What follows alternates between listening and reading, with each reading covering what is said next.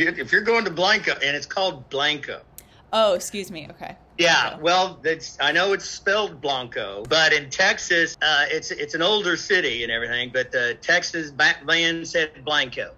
Gotcha. And so Blanco's stuck. So Gotcha. and Texans know that. But I even have friends go, "Oh, is she in Blanco?" And I go, "No, it's Blanco." You know. This is Stu, giving me pointers on how to fit in Blanco, Texas. The pronunciation helped, but I couldn't have prepared myself for the way my 5-foot-tall, bright yellow Honda Fit stuck out like a bumper-stickered sore thumb among the jacked-up F-250s and cat tractors, nor for the way my clothes and shoes, reminiscent of 70s Shelley, would be glaring indicators of my out-of-townness.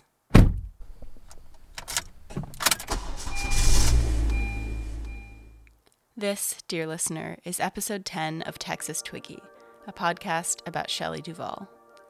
I'm Emma Lehman, a longtime Shelley admirer and the producer and narrator of this podcast. Today begins the journey to Shelley's hometown and her childhood homes, from Blanco, Texas to the middle of Houston. For the sake of brevity and our ever-decreasing attention spans, I will pretty much be skipping the part where I drive myself 21 hours from LA to Blanco, which is a story in itself. If you want to hear more about the trip, along with daily updates, both audio and written, I think you know it's coming. Subscribe to the Patreon, patreon.com/TexasTwiggy for exclusive content and bonus episodes and live updates.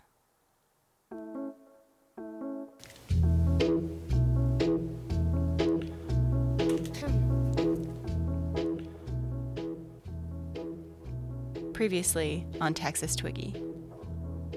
Now, remember I told you Shelley got in an accident in that car? Mm-hmm. This was where she was turning left. Oh, wow. This is right here. And she was turning left and the lady was coming this way. That's Shane Duvall, Shelley Duvall's younger brother. It's a sunny Thursday afternoon in Houston, Texas, and I'm sitting in the passenger seat of his Jeep Wrangler, looking out the window at a small intersection a few miles from the I-10 freeway. Her mother was in real estate, her father an insurance agent.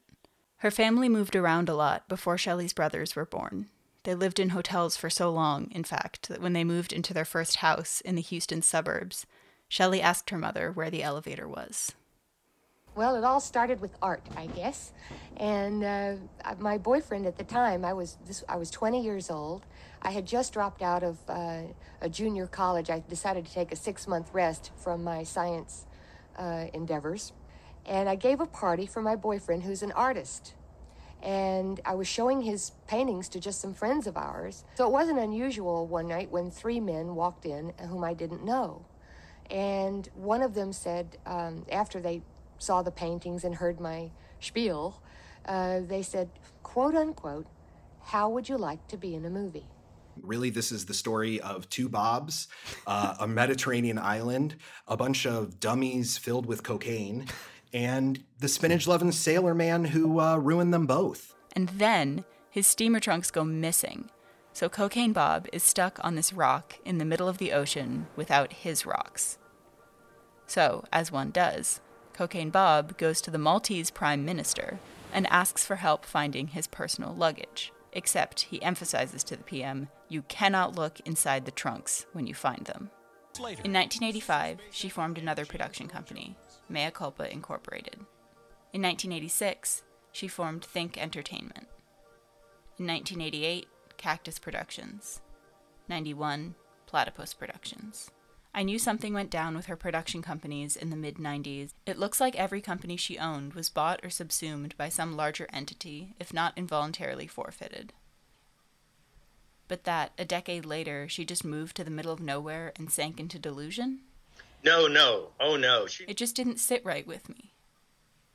How could this woman, who had a 6-season show, multiple production companies, influence in the A-list circle, connections galore, and a seemingly unshakable sweetness and optimism, suddenly vanish? And why did nobody care?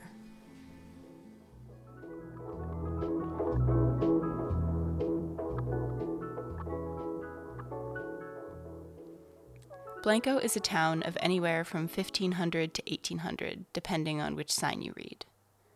I'm no cartographer, but I'm pretty sure it's literally in the center of the state, accessible by small offshoots of the I-10 that are named confusing jumbles of letters and numbers. FM 623 on to...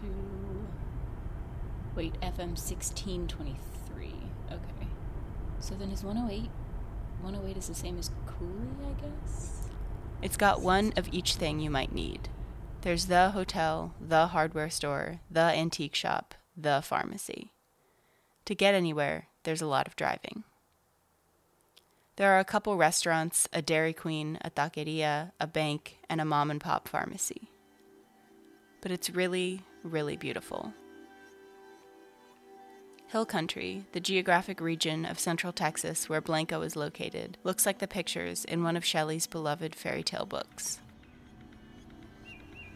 It's sprawling, wide open, and carpeted with a thick, lush green grass that doesn't quite compute in my LA-conditioned brain. Lavender is their claim to fame. Every shop, hell, even the gas stations, has a little lavender product kiosk. And I swear the town of Blanco itself smells faintly of the homey, earthy flower. There's even a lavender festival in June. Sure, I'd call it rural, but it's not the boonies. Nearby Fredericksburg has what I'm told is the best Oktoberfest in the country, and the place is only about an hour outside of Austin. It feels just central enough to be a good place to make a home, but definitely isolated enough that the paparazzi and general hullabaloo of Los Angeles can't get at you.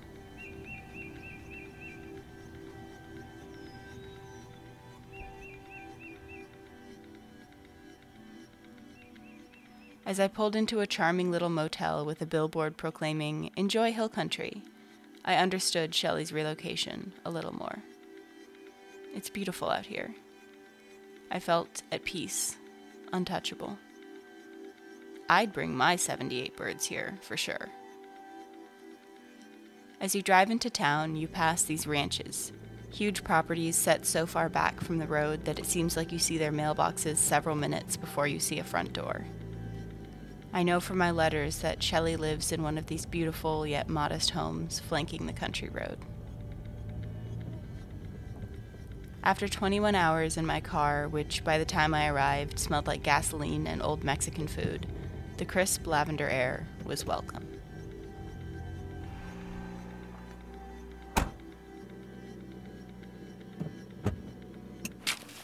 I had a few goals in Blanco. First, I wanted to interview the people at stores and cafes Shelley is known to frequent. TikTok comments on my research consultant's fan page revealed today's Shelley, by turns angry and volatile or sweet and hospitable. I wanted to know what of these comments was true. She's extremely rude to me and my coworkers. So sad to see someone deteriorate like that. Shelley will be forever protected by her fans who couldn't protect her. She was my childhood and is my creative inspiration. Knew her only at the Ferry Theater for the longest time, and then I found Millie Lamoureux. She is such a beautiful and rare talent. My dad and I helped her with groceries one time. She was very kind to us, and it's hard to imagine her being any other way. She comes into my store asking for supplies to board up alien portals in her backyard. Second, I wanted to interview locals about Shelley. I figured that in such a small town, most people would recognize the name. I was not prepared for what I found. Good morning from Blanco. Today is a Blanco day. I'm going around to local businesses and asking them about Shelley. I'm excited. I'm excited to get to know the town and stuff. I developed a sort of morning ritual in Blanco. With a 2-inch blade in my pocket and my pepper spray unlocked and gripped tightly in my right hand, out of paranoia more than anything else, I would walk in the waning dark out to the motel's deck furniture and watch the trucks hurtle by as the sun rose.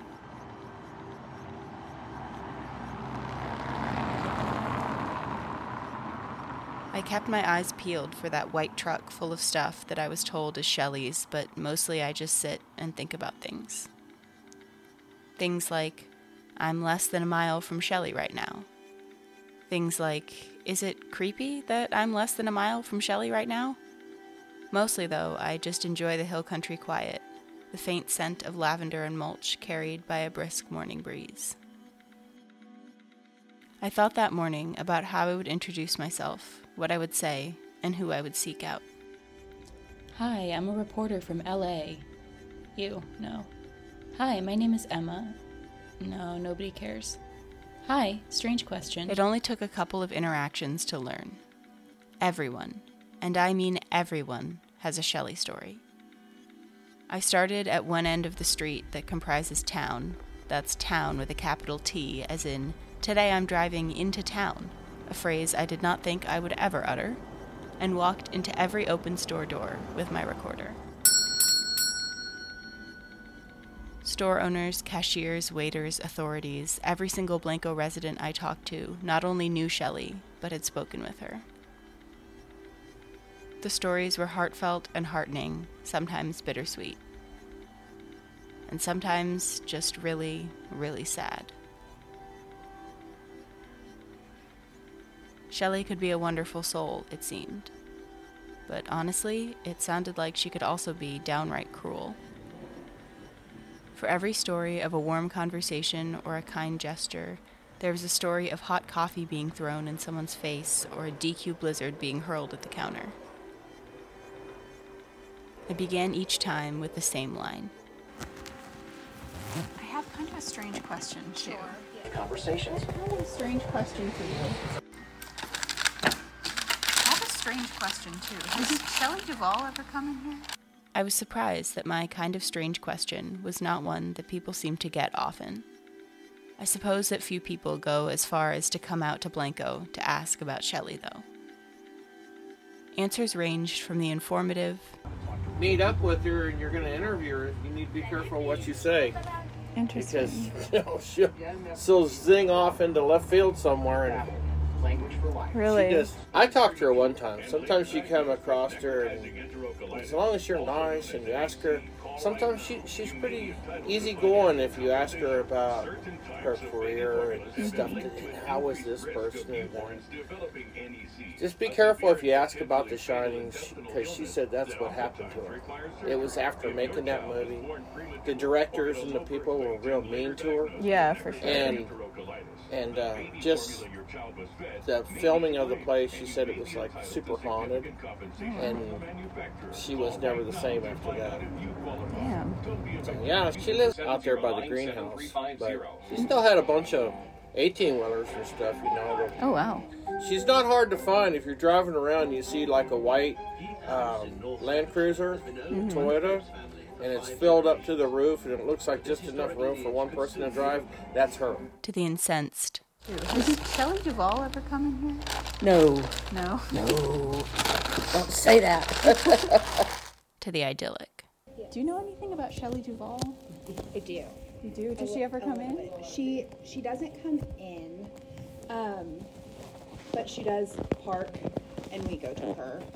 She doesn't like to get out of her car if she can help it. So she drives all over town. Everybody kind of knows who she is, and we all do what we can to get her what she wants or what she needs, and that's just kind of how it goes. She's very nice. That's good. I'm glad. There was a guardedness to each answer, even from those who seemed to have gotten on Shelley's bad side. Overall, it seemed like Hill Country was protective of their somewhat reclusive, occasionally cantankerous star. Whether protective of her or from her, well, that depended on who you asked. Now, I will say, if you see her, it's likely if she gets out of her car, she doesn't have shoes on, or she'll have on like pants, one leg rolled up to her knee, and just eclectic outfits. Absolutely. Doing whatever she wants to, and honestly, she's earned it, I think. Nobody would know who she is if they haven't seen her, because she's probably 300 pounds. The thing that she really likes to talk about is, I don't know if you knew it or remember it or anything like that, but it was bedtime stories with Shelley Duvall. Yeah. She loves to talk about that. My husband dealt with her when he was chief of police, so. Does she come in here? No, not anymore. She poured hot butter. So. No. She what? No, she's not coming here anymore. Oh man, I'm so sorry to hear that. Well, with that said, can I do an almond milk latte? Of course. Do you want a hot or iced and what size? That last one is a little hard to hear, but it's a barista at a cafe telling me that Shelley poured hot coffee in her face. What you hear after that is me awkwardly trying to mitigate the tension by ordering an iced almond milk latte. Still, there seems to be an overarching protectiveness, almost defensiveness, of those in Blanco towards Shelley. Even that barista called her a lovely woman who had an understandable moment, as we all do. And even people who didn't seem to be too fond of her, whether it's the Dairy Queen worker who had a blizzard hurled at them, or the wife of the chief of police, whose husband had had more than a few run-ins with Shelley, even these people spoke only respectfully of her. By the time I got back to the motel, my head was spinning. It was clear that the Shelley I'd built up in my mind was not the Shelley that existed in 2021 in Blanco, Texas. But what did I expect? It wasn't that she turned out to be some menace to society, or that she turned out to be perfectly okay and entirely villainized by fabricated media. She turned out to be human. The real Shelley was somewhere in between. She has her mood swings and her rude moments, just like we all do. There are touchy subjects and favorite ones. She's by turns kind and cruel. She still has her birds and her dogs and her turtles and cats. She still dresses like the eclectic style icon of the 1970s that she was. She loves to talk about fairy tale theater and bedtime stories, hates to talk about The Shining. And what else would you expect? These were my thoughts as I walked down to the gas station. I'm being dramatic here because there are actually 2 gas stations in the town, to buy a pack of Parliaments.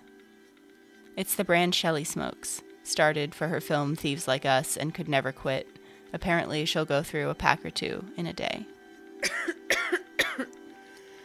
I couldn't even make it through one. But sitting on a little wicker chair outside of my motel room, looking out at the sparse peppering of cars on the long, flat country road, I felt like I had found some of what I'd been looking for. This is what Shelley is up to these days. Smoking Parliaments on her porch, patronizing local stores, making erroneous calls to the sheriff's department, caring for her birds. Brightening some days, souring others. She's just a nice, retired lady. Hey there, it's me. That's right, the voice you've been listening to this whole time. I'm just interrupting myself to ask that if you're enjoying Texas Twiggy, you consider donating to the Patreon. This podcast took many, many, many hours of research, editing, travel, and of course, blood, sweat, and tears. Supporting financially helps keep it going and helps me bring you more podcasts and updates in the future. Patrons get perks like stickers, shoutouts, and updates, as well as early access to episodes and behind-the-scenes content. Go to patreon.com/Texas Twiggy to chip in. Now back to the Shelleyverse. I didn't know why, yet. Why Shelley upped and left her growing empire of children's media. Why she abandoned her property, both physical and intellectual. I wanted to know why there was no Shelley vision, damn it. And who would have that information but Shane Duvall, Shelley's younger brother, living comfortably in the Houston suburbs. How you doing, Aaron? Doing all right. How about you? I'm doing well. This is Emma. She's Nice somebody we met from California. She's here. Before we go today, I want to take a minute to talk about the people I've met as a result of this project and those who've helped me make Texas Twiggy what it is. Texas Twiggy doesn't have a payroll. Everyone who helped me out with this project did so of their own desire to either help me or channel their Shelley fandom into some kind of outlet. Avery Erskine, my wonderful friend of years and years, and a great proofreader and transcriber, did the former. For encouraging me when I thought I couldn't do it, for hyping me up when I thought I could. I want to say thank you. Olivia Springberg, who composed and performed and recorded the music for the show.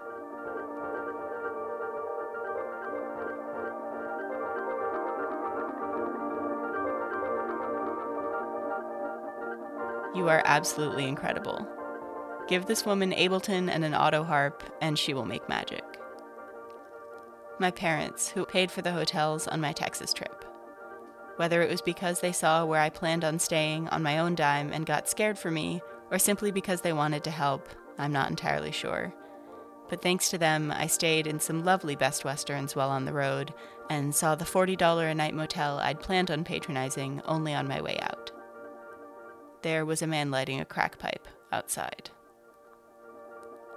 My patrons, who are few in number but great in generosity, especially Sarah Lukowski, Sophia Polito, Ken Lehman, and Xavier Hamill, who were patrons from the beginning. Thank you for listening to my dailies and giving me a fun little outlet for audio practice and updates and encouragement.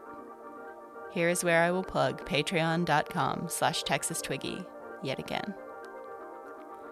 Hope Lamond, who I met from this project and whose dedication to VHS and encyclopedic knowledge of the medium will never fail to impress me.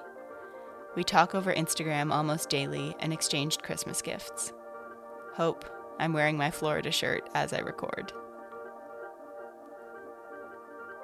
Everyone I interviewed, both on and off the record, Robbie, Bilge, Wyatt, Xavier, Shane, Stewart, Ryan, Jesse, Hope, the people of Blanco, random vitamin shop employees, the copyright lawyer who gave me 15 minutes free, anybody who commented on my various Shelley Duvall shirts. Honestly, the list goes on. And last, but certainly not least, Sarah Lukowski, who I know only because of this project. I found her from her Instagram, Shelley Duvall XO, a fan account with the best archival footage and most obscure facts I'd never heard before. I messaged her to see if she'd go on a quick Zoom call, and what became of that call was a lasting friendship and partnership. Sarah has a tattoo of Shelley, gazing dreamily up from her arm, and an encyclopedic knowledge and ability to dredge up the most obscure of information. I want to thank her for posting promos for the podcast on her TikTok, even though it destroys her analytics. Without Sarah, this show wouldn't be what it is. We text daily now, and sometimes FaceTime while I struggle to finish a Parliament. Like most of the people I met during this project, Sarah's wishes for Shelley are for nothing but prosperity and peace. As much as she's a diehard fan, she too understands and respects Shelley's humanity. At one point during production, she gave Xavier a photo of her tattoo and a letter to Shelley explaining what her work has meant to Sarah throughout her fanhood. Xavier sent Sarah back a photo of Shelley holding that letter and the photo of the tattoo. Sobbing in class, Sarah texted me, mostly joking. Mostly. Next time on Texas Twiggy.